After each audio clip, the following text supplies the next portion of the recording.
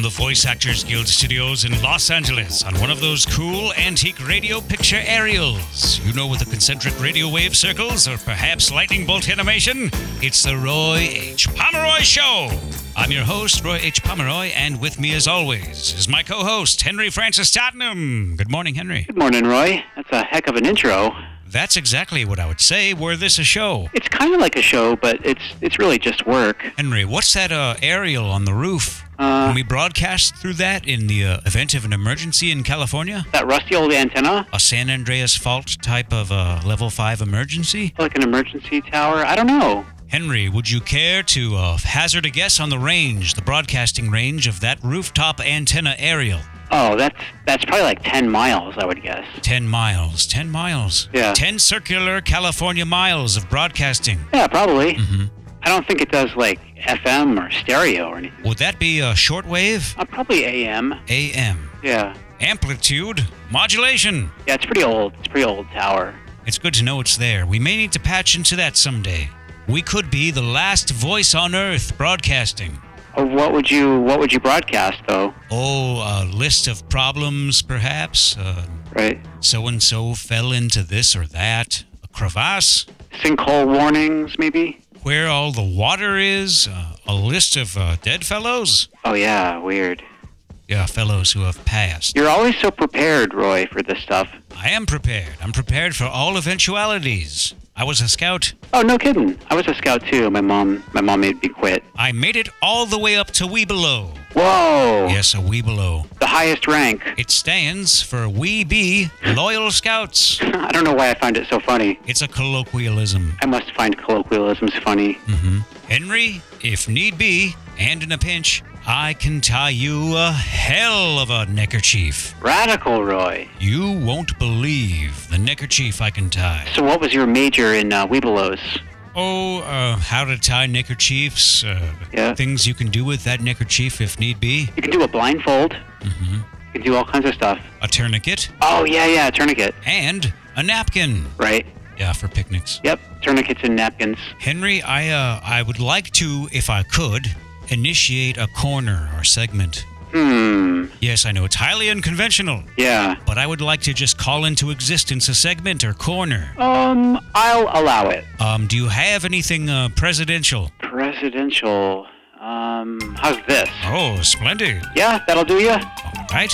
So is this a president's corner? No, this is not a president's corner per se, but I think you'll see where I'm going with this. Okay. So as you are well aware, Henry, I am not given to sort of theme park frivolity. No, I'm not a roller coaster man or a Ferris wheel fellow. Right. And I am not one to eat fried dough or corn dogs after 3 p.m. I've never seen it. I'm a state fair man. I like to walk a state fair or a world's fair. I totally get it. Mm-hmm.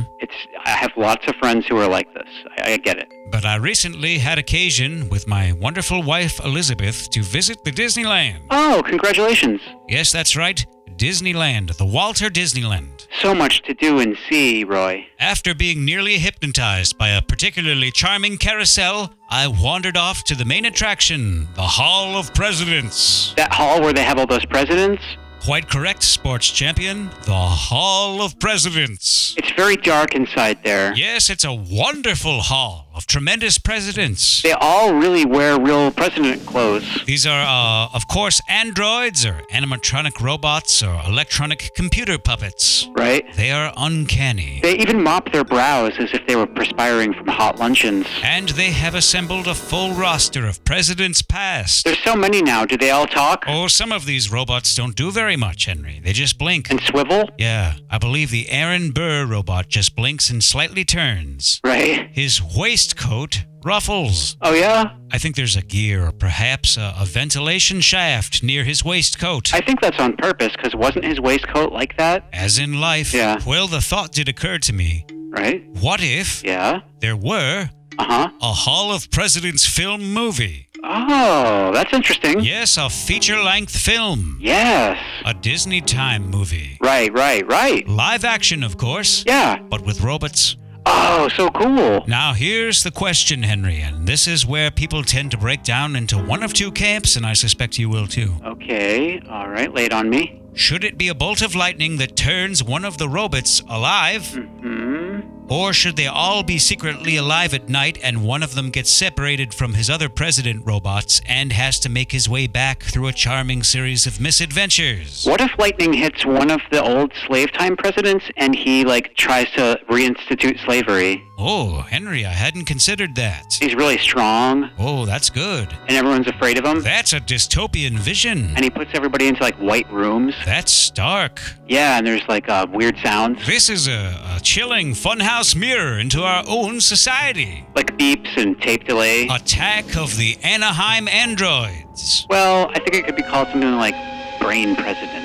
Oh, my. Or Commander and Mind Chief. I feel uneasy.